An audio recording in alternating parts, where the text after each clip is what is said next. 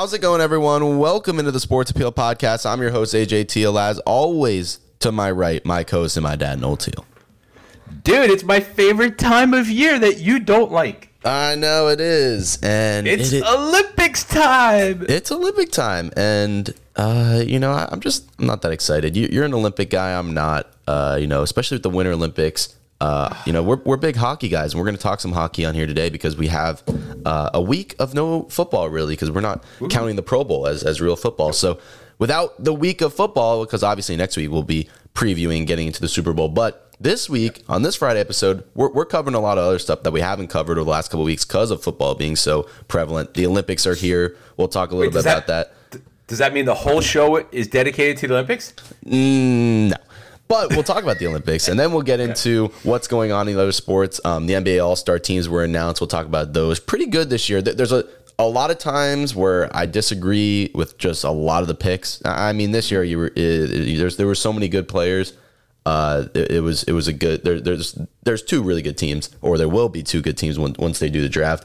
Also, the NHL All-Star break is here, and we haven't talked about hockey this year, but for our hockey fans out there and for everyone out there, we're big hockey fans, so we're going to talk a little bit about what's going on in the first half of the year, because it's been an exciting year in hockey, for sure. It's been great. And also, we also need to get into some college basketball because it's almost March. We're a month away, and everyone knows what happens in March. March Madness comes around, the greatest time of the year, and I'm telling you, this year for college basketball is unlike one we've seen in a while. There's a lot of good teams.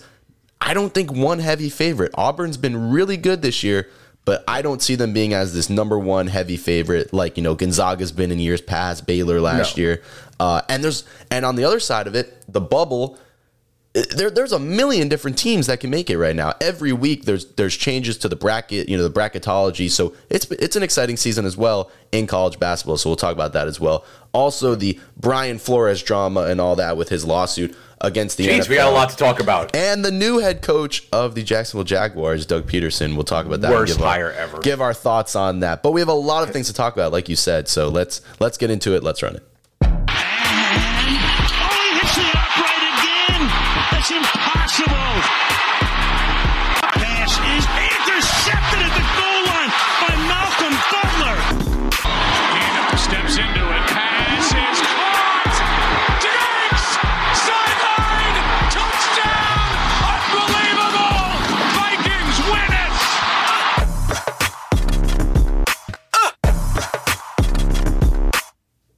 So with the Super Bowl being in a week, we're not going to talk a lot about football, but there's two big headlines, and the first we'll start with the new head coach of the Jacksonville Jaguars, Doug Peterson, ex-Super Bowl winning head coach of the Philadelphia Eagles. You're grunting a lot over there. Do you have an opinion on this hire from yesterday? Yes, I have an opinion. He's terrible.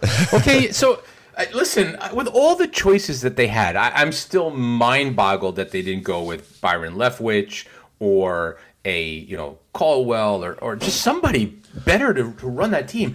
Doug Peterson was one of those coaches that made some of the most poor decisions I have ever seen a coach make. He actually made Mike McCarthy look like a game manager. Like, that's how bad it was. He was so stuck on the RPO, and at the same time wouldn't hand the ball off in a regular format to two stud running backs that he had. Like, it was just, I'm not a fan. I'm not a fan at all. I mean, he coached at Philadelphia for 5 years, okay? Except for the Super Bowl year where he went 13-3, right? He was never better than 9-7, ever. Mm-hmm. And he had two losing seasons at 4-11 and 7-9. What is so great about this guy? I don't understand. I'll tell you what this is, and this is pretty obvious to me how it's lining up, and I'd be surprised if it wasn't like this. This Jaguars team has the number one pick again, but they are, even with that, they're not going to be good next year. Like, they don't have enough pieces. Lawrence didn't show enough in his first year. Byron Leftwich took his name out of the consideration. He did not get the job. He took his name out. And with that happening, as well as later that night, them hiring a guy like Doug Peterson, this really, really gets me starting, to think about, is this a David Culley situation with the Texans? David Culley was hired. He was, the Texans they won 4 games. No one thought the Texans would be good. They probably were better than most people thought with 4 wins, and he still got fired.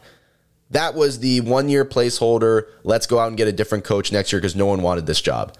That's what I think this is. Byron Leftwich takes his name out, and they go, all right, we'll do this again next year. We're not going to be good this year.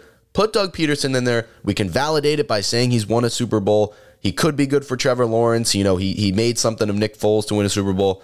Let's see how this goes. But this is a 1-year rental coach. Coach this team because nobody else wants the job. And I really think nobody be wants the job. Like, is it that bad? Is it Travis Lawrence and Travis Etienne or Trevor Lawrence and Travis Etienne and some of the other weapons and some of the opportunities? I also think it doesn't have to do with the team a lot. Byron Leftwich also, there was rumors he made demands that he wanted the GM gone and Chris Balk, is that his name, or back? Balky. A lot of people, even the past coaches have said they don't like the GM and they don't agree with him. And I'm sure when interviewing with him, that they can kind of sense that.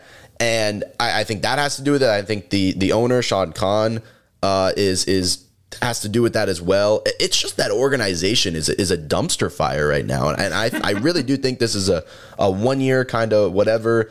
If they're surprisingly good, maybe we could talk about, him being the right hire and if something happens. But that team's not going to be very good next year, even with the number 1 pick. I don't even know what they're going to do, in terms of the offseason and if Trevor Lawrence can take a step forward. But that's my opinion on that. That's what I think's happening.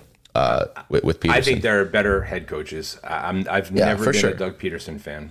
No, I mean, me either.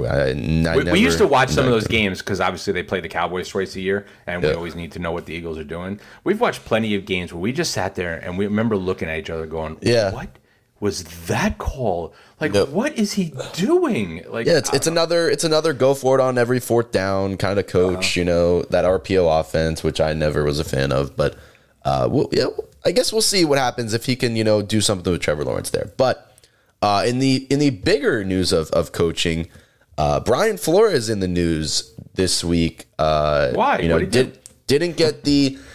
Hasn't got hired for a job yet. One of the most coveted head coaches we thought would get the Bears job, the Broncos job, the Texans job.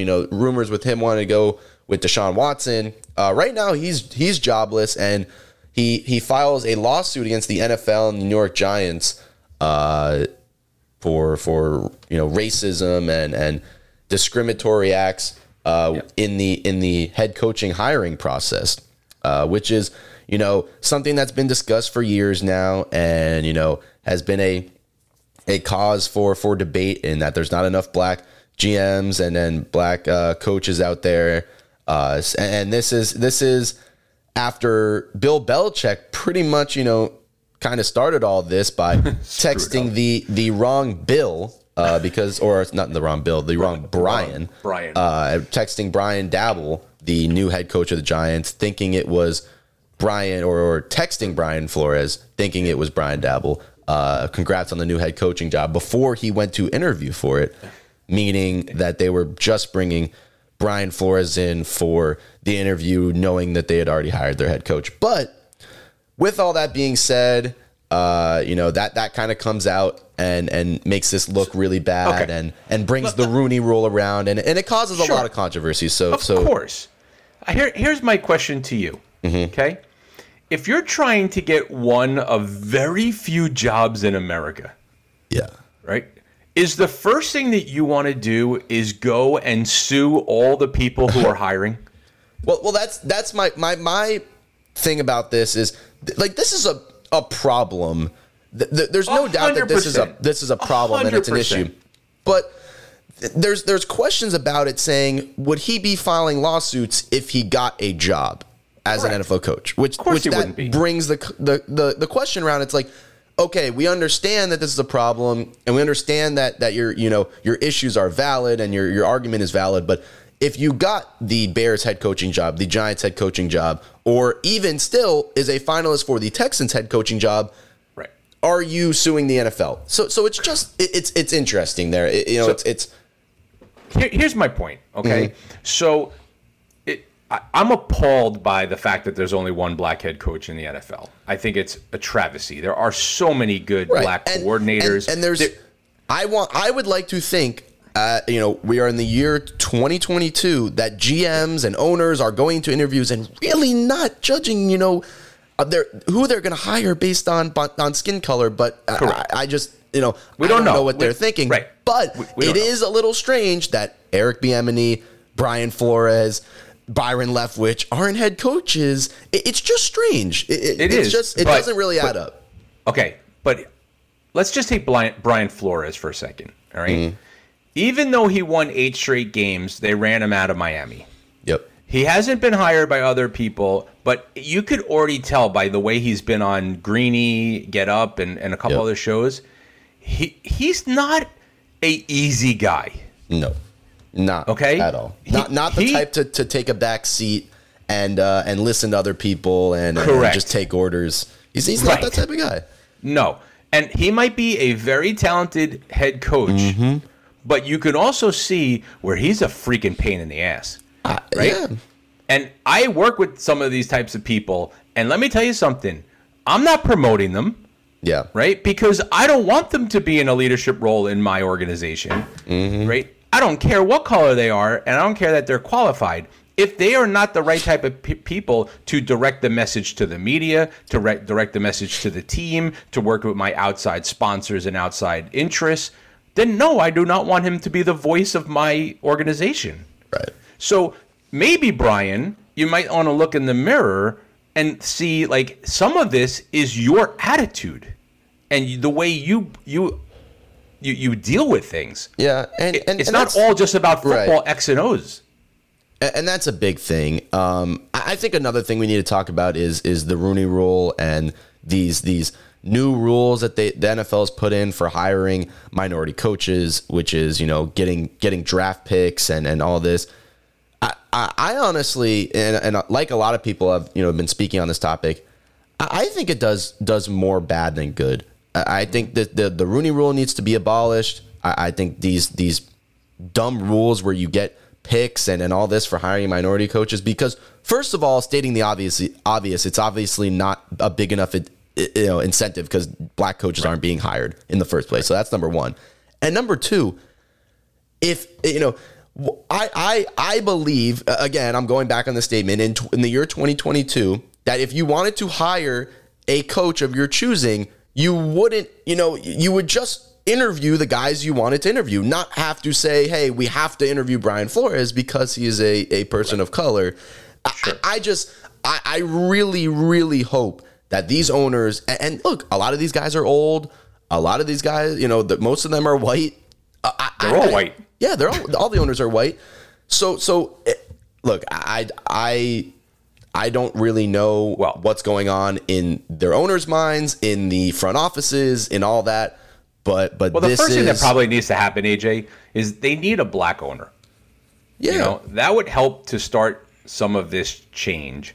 And then the second thing is development. Like, what's not happening to get some of these guys to where they need to be? And that's on the NFL to have, some sort of developmental program or work with them to build the skills necessary to be, good head coaches. But I mean, come on, Leslie Frazier, Raheem Morris, Byron Leftwich, there's something wrong with Eric Bieniemy because he's interviewed for head coach jobs and nobody wants him, So maybe either really Andy Reid does run the offense and Bieniemy just calls the plays into the headphones. So I don't know.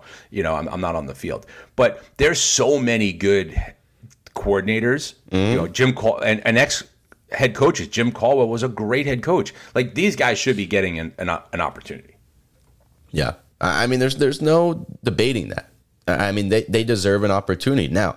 But you're right. Again, the Rooney Rule is not working. Yeah, it doesn't. It just doesn't make any sense. But again, you also we understand that's an issue. You also don't know what goes on in interviews. These are 3-hour, 4-hour, 5-hour interviews where you have to be likable. You have to answer the questions right to the answers that the GMs and the owners are asking you. You have to have the same mindset and direction that these guys are going. So we don't know that. And I'm not saying it's a coincidence, but there's definitely something.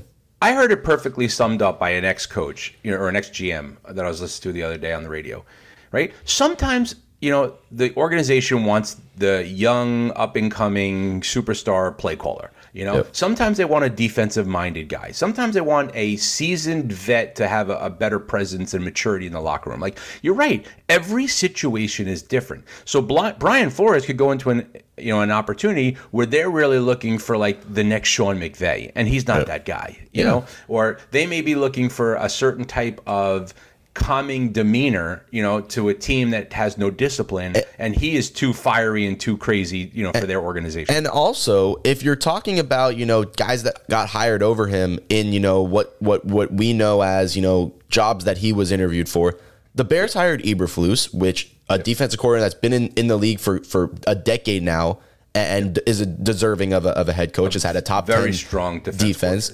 The Broncos go with Nathaniel Hackett, but that was, we all believe, is to get, Aaron Rodgers. So that's justified there. And they just got off from a defensive coach and didn't even hire Dan Quinn because they didn't want a defensive coach. So that was off the table there. So look, I just think that situational things happen, but there is no, denying that this is a little strange and these rules aren't working, these incentives aren't working, and something else needs to change. But it's just, the whole this. I'm interested how this plays out. With, does he get the Texans head coaching job with all this drama? Chance. No chance. I don't know. It's no just chance. We got to keep an eye on it there. But that's the coaching drama in the NFL now. Don't outcry and go and start suing the fraternity that you belong to. Yeah. Just my 2 cents. All right. You want to talk about your Olympics real quick, because the Winter Olympics have started. Look, I'll say this.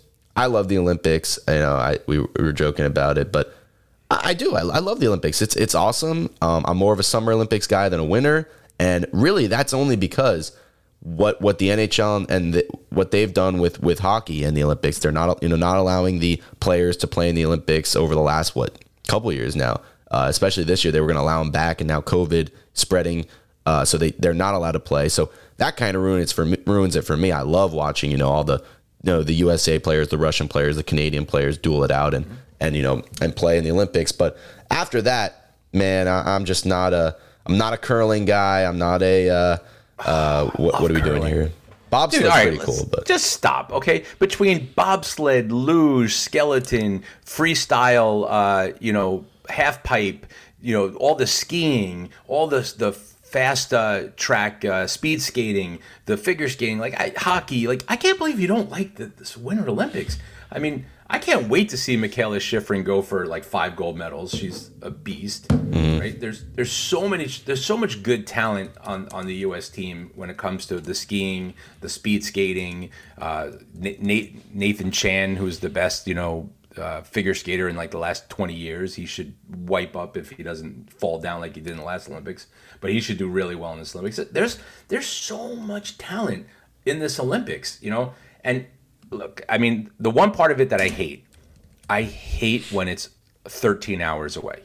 Yep. I hate when things have already happened and you could find out online who won, and then they wait to show it to you in prime time the next day. That drives me bonkers. I want to see live drama, live insane, oh my God, this is amazing. I can't wait to see if she could do it or he could do it. I hate the fact that I already know what happened and I'm just watching it to see what happened. Yeah. But yeah, I mean, that does happen with the time change. What are we in Beijing this year for the Winter Olympics? Yeah, so I feel like it's in China all the time now. Yeah, it is. It's always in over there in Asia, but we have we have everything starting right now. So all the events are starting at the beginning here. Dude, you don't want to see Shaun White get back on the snowboard? I know. Is it Shaun White's last Olympics? I think he said. It's his last Olympics. He's 35 years old. But he's won the gold in the half pipe 4 times. I really obviously enjoy watching hockey. Bobsledding is very cool to watch too. Those guys. I don't even know how you do it. You just get in a capsule and you just go around and race. I don't know how they do it, but it's pretty cool. Dude, what's scarier is skeleton. Guy gets on a little sled head first and goes 120 miles an hour down the freaking ice path. Yeah, that's you got to be you got to have a couple screws loose, man. Yep. Well, that's the Winter Olympics here. Is this what we going on 2 weeks? It's gonna be 2 weeks. Yeah, 2 weeks long. So we could keep talking about it a little if some guys win some gold medals, but go USA. Hopefully we get the most gold and come out winners there. But we can start talking about something that's coming up here shortly, the NBA All-Star draft, which will be on Thursday. But obviously the starters and the reserves were named last week. So we have to go over these because there's some new faces in the NBA All-Star game, especially the starters this year. We'll start with the West here. Stephen Curry, obviously, starting with John Morant, the two guards there, probably the two best guards right now in all of basketball. I mean, John Morant having just an incredible season as he's leading the Grizzlies to a great start. Obviously, LeBron in there at small forward. He's hurt right now, so not sure what's up with him. But is it a little bit insane what he's doing at 37 years old? Yeah, he's the Lakers we can laugh and make fun of. Like they're just really bad this year. I mean, they are a dumpster fire, but they're dealing with injuries right now. But what he's doing, putting up 30 a game at his age, and in the league in scoring on a team that they don't have a second option. I mean, AB is horrible. Yeah. He's having an awful season. Everything is on LeBron. Every night it's on him that if he's not like the number one guy on the floor, they have no chance of winning. Yeah, and some would say that this team, being under 500 is very disappointing. But I mean, what they've dealt with and their team, if you really look around on their team, it's bad. It's a bad team. But LeBron's coming out and he's doing it every night when he's healthy. Then you have Jokic, obviously, probably one of the MVP favorites right now. And then you have a little guy named Andrew Wiggins, who is his first All-Star appearance, and he gets named a starter. Look, I saw this. I'm gonna let you try to tell me why. Yeah. I don't know. I don't know why. I'm trying to justify it. There's at least 4 players on the reserve that I think should start over him. At least that would be a guy named Devin Booker, who's having an incredible season on the best team in the league. But look, Luka. I don't know. I maybe because they felt bad, and he's having a career year for Andrew Wiggins, and he's playing really good, and he's probably revitalizing his career on the Warriors. But his 18 points, it's such an amazing experience that we need to put him as a starter. If I had the answers, I would be saying them right now, but I don't. So, and he's a starter, but I don't know why. How is Devin Booker not a starter? How is Luka not a starter? I don't know. It just doesn't make any sense. Yeah, but then in the reserves, you have Luka, you have Devin Booker, Chris Paul having another great season as he just ages with beauty, I guess you could say there. Donovan Mitchell, Draymond Green, Rudy Gobert. Rudy Gobert, the most overrated player in the NBA. But you have block shots, man. He block shots. You have another face in there, the last reserve there, Karl Anthony Towns, who I truly believe is still one of the most underrated players. He's been stuck in Minnesota every year since he's been in the league. He puts up points. He makes plays. He's a team player. He's always wanted to stay in Minnesota. And right now, Minnesota's playing very good.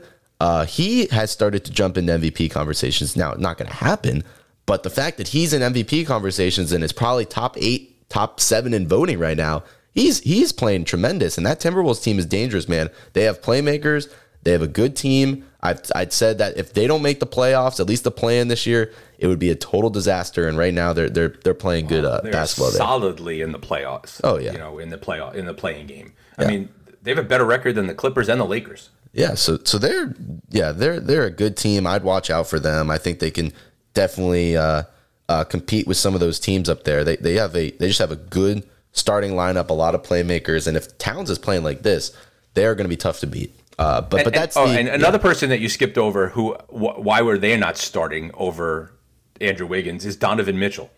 Yeah, who's averaging 26 points a game. You could say Luka, Devin Booker, Mitchell. You could put Karl Anthony Towns in there if you want to put 2 centers. Like, I don't know how the positioning works, but man, that is It's an interesting one. But the East was a little bit better. You have Trae Young at point guard, at shooting guard, DeMar DeRozan, who is having, a career year at, DeMar DeRozan is, and this Bulls team is I thought this Bulls team was going to be good.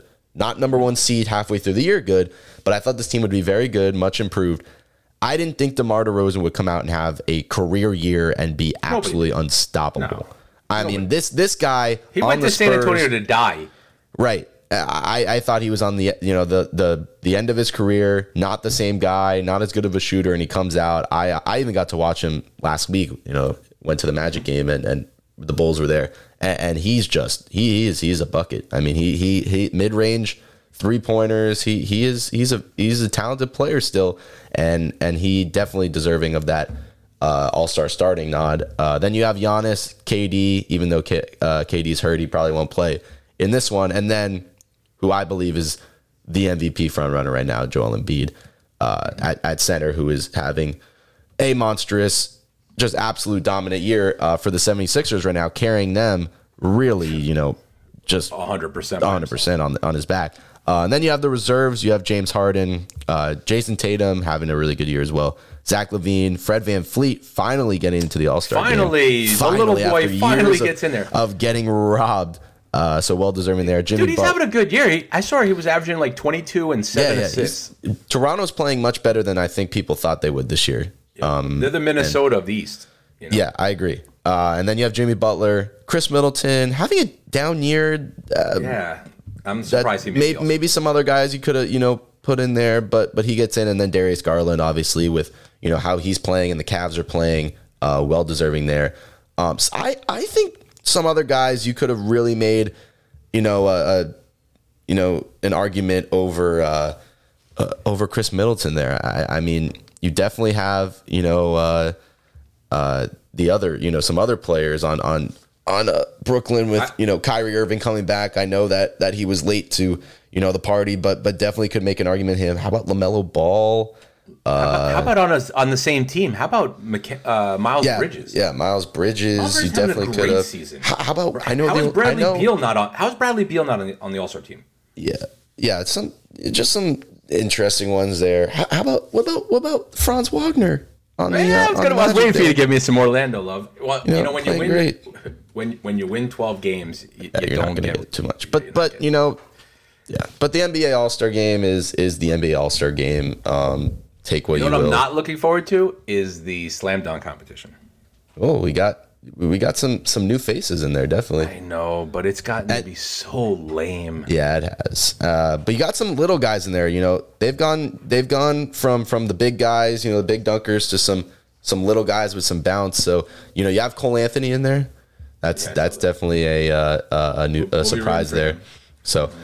That's the NBA All-Star game. That'll be in a couple of weeks, but the NBA right now, nothing new. It's just basketball. It's the regular season. We'll talk more about it after the Super Bowl next week. But I think what I've been waiting for is to talk about some hockey. We haven't talked about any hockey this year.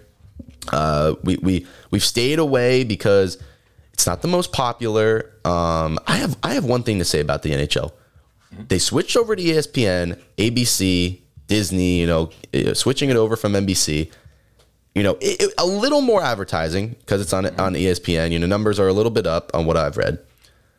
I am a huge hockey fan, and I did not know that the All-Star Game was this weekend until yesterday. How is that possible? How? Agreed. I think in large part because they were so focused on the Olympics and then when the Olympics went away, it was like, oh, shoot, we probably should let people know there's an All-Star Game. And they have, by far, of any professional sports, the best skills competition on the planet. I agree. It's fun every year. You have the fastest skater, which who doesn't want to see the best, the best skaters skate really fast. Hardest shot. See some puck could go at 102 miles an hour.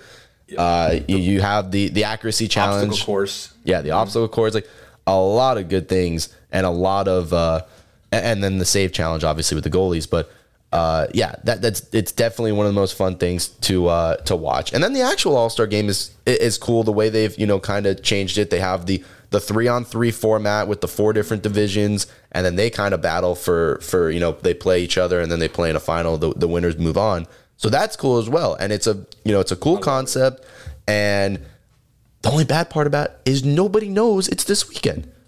I just it mesmerizes me. But leading up to the All-Star break, we're about over halfway through the season, and it's in Vegas, by the way.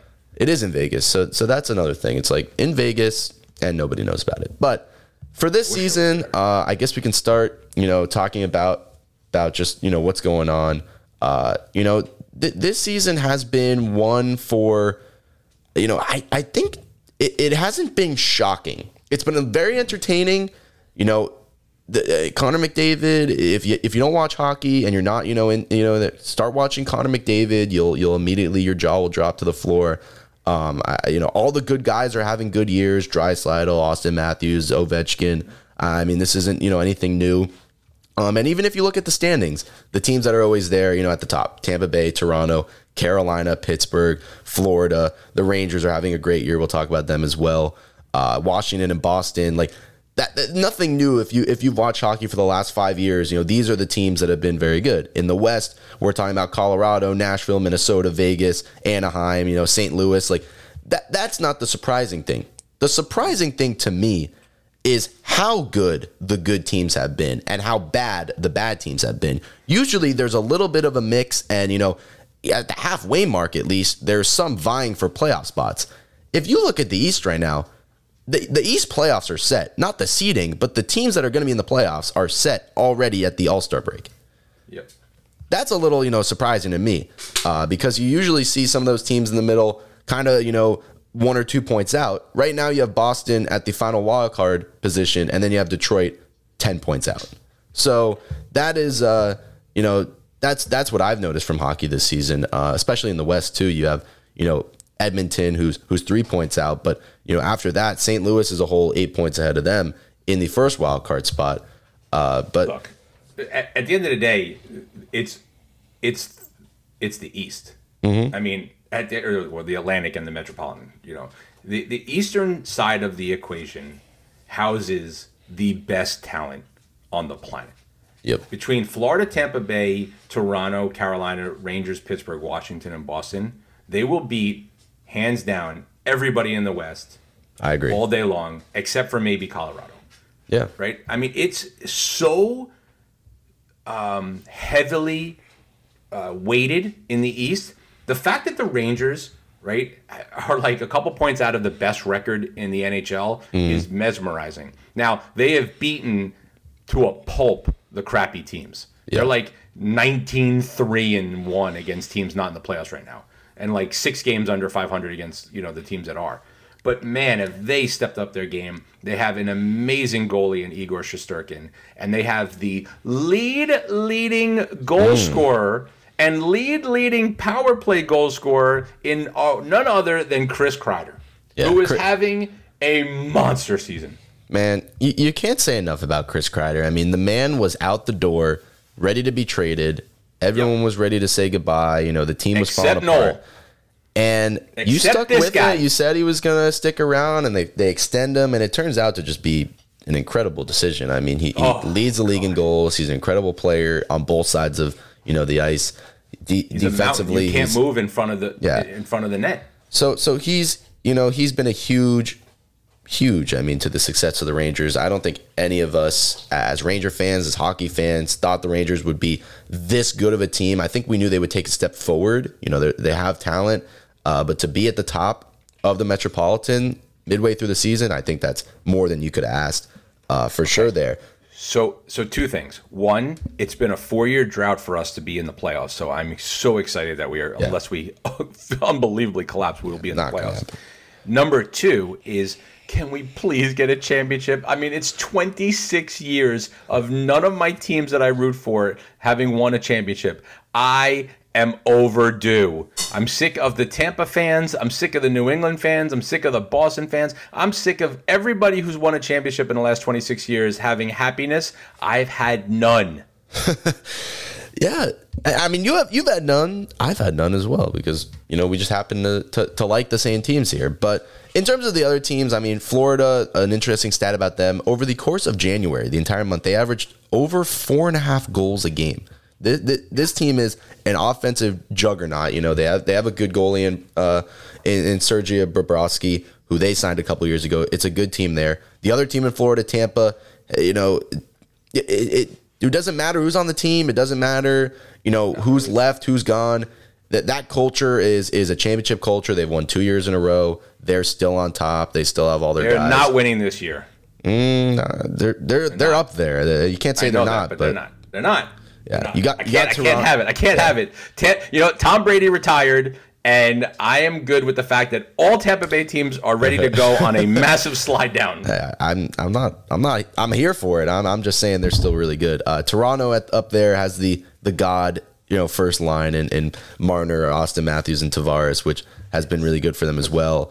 But they don't play defense, and they will find a way to choke in the playoffs like they always do. And the Metro stays the same, except for the Islanders on a little bit of a rough start, but they have games in hand because of a scheduling kind of difference in the beginning of the season. Carolina, the Rangers, Pittsburgh, Washington, Boston continue to dominate the division. And that is because Boston has their guys, Washington has their guys, Pittsburgh has their guys, the Rangers have their guys, Carolina has their guys. These teams have really, except for the Rangers, kind of rebuilding and getting younger, all the other teams in the Metro have their veteran players, have their veteran goalies back. It's a lot of the same stuff. So do you find it amazing? Do you find it amazing, AJ, that Ovechkin and Crosby, after 20 years, are still playing at the highest level? It is incredible. I mean, you have a guy who, Ovechkin surprises me the most because Ovechkin has literally never taken a step off the gas, a decline year. You get the same thing every year. The only time he took games off was in 2020, which was due to a pandemic, and he still finished with 24 goals, which would have, in the end of the season, probably put him in 50 goals, which he's had every year in his, career. So he's top 5 in goals and points, and he's 172 years old. There's really no words to say for him because I think he perfectly, for all the football fans out there, to me, I think he perfectly goes, kind of translate right to Aaron Rodgers. Like, to me, he's Aaron Rodgers because I hate the man. I hate the Capitals, but you got to respect that he's one of the most talented players you've ever seen, on the ice. So it is really, incredible to watch him still, be great. The Capitals still be great. And in the West, we don't, watch a lot of Western hockey. It's a lot of, late night, action there, but you still know Colorado's the best. The question for Colorado is, they're always the top seed. They have an 8-point lead on Nashville. Like, they're a great team. Can they win in the playoffs? They've been great for a couple years now, and they've gone out first, second round every year. So I'm not going to take them seriously until they actually start to do something come playoff time. So they have the three-headed monster, right? Yeah. They have Nathan McKinnon, who's like a Connor McDavid Jr., but he can't stay healthy. But when he's healthy, he's unbelievable. Nazem Kadri is a sniper. The guy, he's having a great year. Third in goals, top 10 in points. And then they have, Cal Maker, who's probably going to be the Norris Trophy winner. Yeah, and then you got his two other line mates in Rantanen and Landeskog. So the team is very, it's loaded. That's what I said. They're the one team on the West Side that I feel very confident that if they just keep it all together, will be in the Stanley Cup. Yeah, I agree with you on that part, and it's definitely their conference to lose for sure.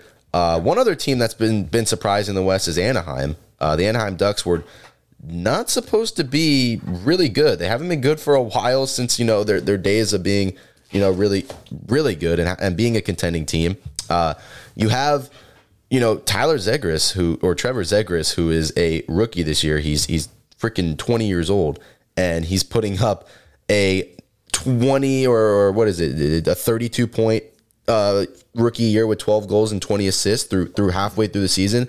And he's had some incredible highlights. He's had a Michigan goal that everyone's seen there. I mean, he has been really really good, and he's probably the leader for Rookie of the Year right now, and that's been the most surprising. But the one that everyone talks about every year is the Edmonton Oilers. Right now, sitting outside the playoff spot, they have the two best players in all of hockey, Connor McDavid and Leon Draisaitl, and this team continues to just be very mediocre, leaning towards bad. And it's so sad because you're seeing two of really the greatest players who, at the end of their careers are going to go down as some of the greatest players to ever play the game, and their years are just rotting away in Edmonton 100%. Right now. And do you know why? For 3 reasons. 1, this team takes more penalties than anyone, and they can't stop the penalty, the power play. They're like bottom of the league in penalty kill. They are tops in the league in penalty minutes. And the problem is they give up a crap load of goals because their goalie Koskinen sucks. And they never had a good goalie. So nope. Cam Talbot was good for about a minute and a half. They need a top-notch goalie, because if they had a top-notch goalie and 1 or 2 decent defensemen, this team would be up in the top ranks every year because their offense is potent. Yeah. And until they do that, they're just going to be around there fighting for a playoff spot, not doing anything in the playoffs. And sooner, or later, McDavid is going to, something's going to happen where he eventually is going to not want to waste his entire career, have some, winning years and win a cup. And, something's going to happen there in a couple of years if they don't, get their act together and start building a team around him where he's going to demand out or something like that. But do you know where he would look really good? In New York. Oh, I wouldn't mind that at all. But he's going to be a little expensive there. A little expensive. But we won't bore anyone else with any more time on hockey. Listen, but it was good to talk about. If you're not watching hockey, you're missing out. I'm telling you, tune in this weekend. Tonight, for the skills competition, tomorrow for the All-Star game during the afternoon. I promise you, it will be well worth the watching. Yeah, I'm looking forward to especially watching Chris Kreider in the All-Star game. He's the New York man, so I'm ready to watch that. But let's get to our last thing. I just want to talk about. I want to get to college basketball because we're a month away from March. We're a month away from March Madness, the greatest time of the year, and we have a great college basketball season. And I think we should touch on what's going on so far. So, we could start with the top teams right now. Who's the favorites right now? Who is playing the best basketball going into March? Or picking your brackets. We're talking about the 1, the 2 seeds right now, and the guys at the top. I think the team that everyone's talking about is Auburn. Auburn is right now the number 1 team. They've been it for a week now. 21-1. Their only loss coming against UConn with the 4th game of the year. They've won, what is that? Everything since 17 straight.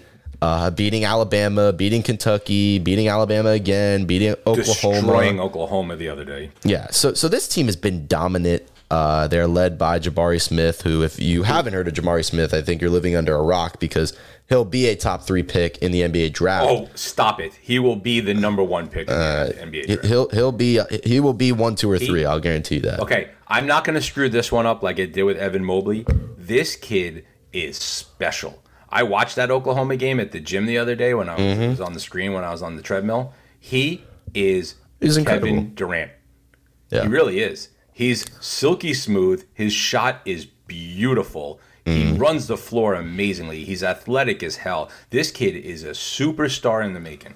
Yeah, and at 6'10", with his ability to shoot, with how the team's really built when you watch them play. They have KD Johnson, who's a really good guard there that can shoot as well. When you mix those two with Walker Kessler, who is this giant. I'm just going to say a giant white boy in the middle at 7'1", who, doesn't really shoot a lot, but at 7'1", if you're going to stand in the paint and get rebounds and dunks and putbacks, he's one of the best at it in the country. So six games in a row, doubles, like he's really good. Yeah. So this team is excellent, and I love their coach, man, Bruce Pearl. Yeah, and Bruce Pearl you have to root for because he's just that great coach showing emotion every game, but. At 21-1 right now at the number 1, they're respectfully the favorite right now. I mean, this team has the ability to win it all. But again, I will say this: all these teams that we can go over, I don't think any of them are clear cut number one favorites to win. Every one of this these teams whole thing. can lose. Yeah. Absolutely. You could go down. I think I looked at it before. 1, 2, 3, 4, 5, 6, 7, 8, 9. 9 spots, and all of them have, I think, an equal opportunity of winning it all. Mm-hmm. And then you have Gonzaga at number 2 with Holmgren, who again I will continue to say has the highest ceiling of any player you've seen in the last 5 years. I mean, he was playing in the game yesterday. They were playing San Diego. Their conference is not the strongest, but no. I don't think I've ever seen a 7-footer block a shot on the other side.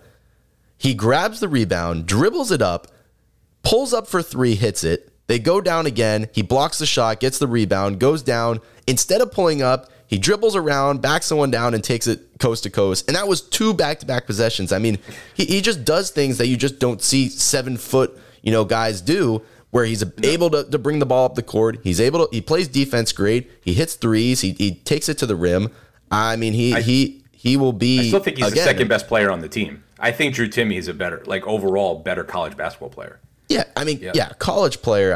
Timme is the definition of old school basketball. Put your butt in the post and back someone down and score in the post, and that's what makes his team lethal with those two. I think it's the weakest team they've had in the last couple of years in terms of their depth and the team just around it. It's not as strong as it has been, but it's still a really good team, and those two will take them far. But Gonzaga's always been up there the last couple of years. They just never won it.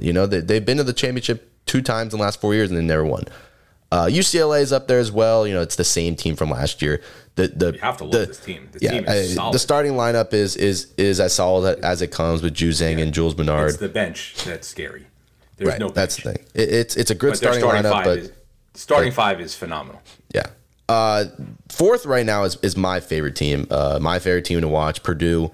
You love your boy Ivy, don't you? This team, man. This team. Talk about a team that a starting lineup. Maybe not the bench being strong, but this starting lineup, and they play a lot of minutes, man. They don't really need that big of a bench, but Jaden Ivey, clutch shooter, hits his threes. Is the definition of a guy that got hot in the tournament last year, and he'll get hot again.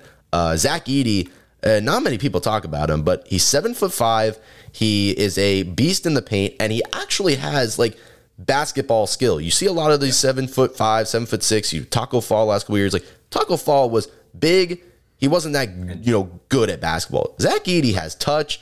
He is good he's a good rebounder. He definitely can score in the paint. And when 70% in the paint. Yeah, he's a good player, and he's solid too. At 7'5", 300, he's a brick. So he's good in the post there. I like Sasha Stefanovic. That guy can shoot the ball. Stefanovic, you always need the European 3-point shooter. If you got him, then you got yourself a Ginobili, and then he can hit down the 3. And then you have Trevion Williams, which is a great story because he's been on Purdue for, he's now a senior. It's his 4th year. And he was the star player last year. Before Jaden Ivey got going in the tournament, this was the star player. He averaged 16 points. He started at the 5 for a lot of games for them. This year, he's coming off the bench. He's their 6th man. He's taken a step back. He's only averaging 12 off the bench. But I think it's a good position for him because Edey's come into his own and can play the 5 and can start and play more minutes. And when you have this guy who was once your best player coming off the bench, I mean, this team can definitely win it all. They've got a really 100%. Good team there.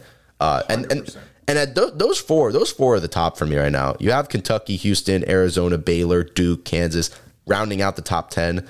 I don't think they're title contenders though, but they have good. I don't know. They have good players and good teams. I think Baylor, Duke, Arizona, and Kentucky and Kansas all have enough talent to get to the Final Four, and then you never know what's going to happen. Houston is the interesting one to me. Mm-hmm. We saw them in person last week. Right, play UCF. This team lost 2 of its best players for the year, and they are still as solid a basketball team as I have ever seen. Defensively, moving the ball. They are coached by a phenomenal coach in Kelvin Sampson. They run unbelievable sets on offense. Their guy, what was it? Edwards is their new superstar. Tyler Edwards is a superstar. A great player. Their guy, their center is fantastic. He is he's just a strong as an ox. Yeah, this Carlton. team is going to make waves. Yeah, so Houston is a big one for me because Houston, come tournament time, is going to destroy the 13 seeds, the 12 seeds, like 100%. That. You can't score on Houston. It's incredibly hard. They don't give up any points. I mean, they will not give you any easy points. I mean, they really just don't allow really anything. I mean, we watched them live. They play UCF scored 49 defense. Points. Yeah, UCF averages like 70 something. They don't give if you can score 60 on Houston, you have a chance to win. But they don't give up 60 a lot. So that's a hard thing to do. They haven't given up 67 points since the 5th week of the season. Yeah, that's what I'm saying. The 5th game of the season. But here's the problem with them. Nobody could score against them. Here's the problem with them. When they beat up on the 13 seeds and the 8 seeds and the 6 seed, when they play Auburn, Gonzaga, UCLA, or Purdue or these offensive teams, I just don't. I think there's a time at which it runs out and the defense wears out and the offense on the other team becomes so good. I don't think they have the offensive firepower without Sasser to really compete. So it's a good team. I don't think they did. Baylor's defense falter in the playoff run last year? No, Baylor's did not. But Baylor had several fantastic players that could score the ball. But Houston doesn't have that. No, but they make a lot of their. Listen, when you keep a team down to 49, 50 points, you don't have to score that much to win. Yeah, I agree. But I'm saying when they play these top offenses that are going to score 60 regardless of your defense, then it becomes a little difficult. The one team that I'm most intrigued about is Duke. You know, I've only got to see them once on TV, but obviously Banchero is a top 5 pick in the draft next year. Yep. Right? And, Wendell Moore is a phenomenal player. So they have a good starting 5. This is a team that definitely, from a defensive point of view, they block shots, they put a lot of pressure on you, and they just don't. My problem is whether or not they're going to score enough, because they could go into some slumps that we've seen in some games. But this is a team that will be dangerous in the tournament. I'm not a Duke lover this year. I'm just not. I think Banchero is incredible. He's a great player. Again, top 5 pick in the draft this year. I just don't like anything else they have. I think Mark Williams is a good player. He's a big guy, big center that's been there now for 2 years, and I like him and Banchero. But I don't like anyone else. I think Wendell Moore is overrated. I have not loved really what I've seen from him in Duke. He's a decent shooter. He'll make his threes, but he is not that efficient from the 2. He shoots. I think under 50% from the 2. So I don't love Duke this year. I think they are very one player oriented. If Banchero doesn't show up, I think they struggle to find other guys to get points. But they're respectfully a top 10 team. They have gotten the job done. They've beaten good teams. So I like the fact that their record is better than what I actually thought they would be this year because of their weak season last year of missing the tournament for the first time in God knows how long. But they're a good team. I'm not particularly sold on them yet. But in terms of there's 2 other teams I wanted to just bring up because they are so led by strong upperclassmen that have been tournament tested, and they're just having mediocre seasons, but you just never know in the tournament. And that's Illinois and Ohio State. Yeah. I was going to get to Illinois too. I'm not a fan of Ohio State, but Illinois can definitely do it. They could do it last year. That team's bringing back 5 players, that have been in the tournament each of the last 2 years. So they've got a lot of experience with Curbelo and Kofi Cockburn and Granderson and Frazier. And this is a team that could make a significant run if they would put their freaking crap together. Yeah, and Illinois kills me because Kofi Cockburn is the best player in the country, and that dude can go out and give you 30 any night. He can dominate any player. But we saw last year a team that I thought was going to win the tournament and he gets shut down by, remember that game against Loyola Chicago where Krutwig comes in and shuts him down? Who looked like he was like the security guard at the 7-Eleven. Yeah. So my thing is, what happens when Illinois gets past the first round, the second round, and gets into some of these teams that have really dominant centers? I don't think they have anywhere to, especially without DeSumo this year.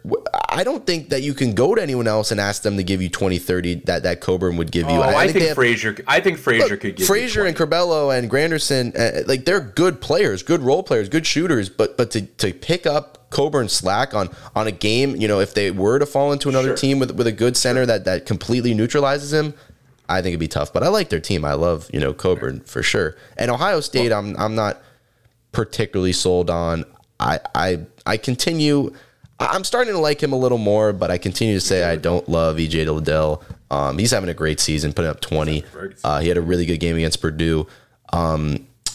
It's just, look. But those are the teams that are going to cause havoc in the tournament. The Michigan States, the Ohio States. 100%. These teams with culture that have been here before, and Ohio State has a team to do it. I mean, they Kyle Young is we saw him break out last year, and he's been really that probably that team's captain there for this year as well.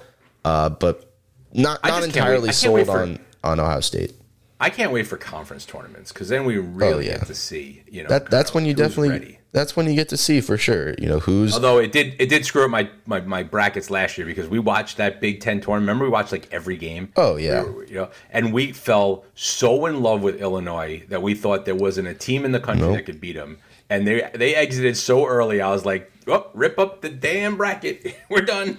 Yeah, that was a shocker, when Loyola Chicago just completely shut them down in that. But, I'm looking forward to the end of this season. We have a month left. Conference tournaments will start, then March Madness.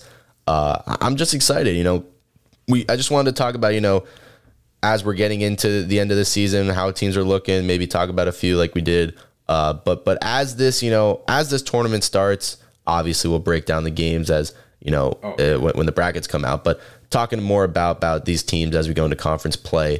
But that was a lot of stuff, we had to cover here. We did. That was for a Friday episode. Jeez. Yeah. The Pro Bowl Sunday, will you be tuning into that? All right. Not a chance. I won't even spend 3 seconds watching. I'm taking the NFC. Do you want to take the AFC? No. I don't. I literally don't. I don't even care. All right. It's the worst of the 4 sports all-star games. Hey, I have said this. Shouldn't even be played. I have said this before. It's touch football. I would watch it if it was flag. Make it a flag football game. Make it 7-on-7. I think that would be more fun to watch. 100%. This game, whatever they're doing, is completely it's bad, worthless. Yep, and that's in Vegas too. So you'll have Vegas. You'll have the NHL All-Star Game Saturday. You'll have the Pro Bowl Sunday. So a lot of stuff going on in Vegas. And the draft is in Vegas in April. So Vegas is getting everything. Yeah, that they are.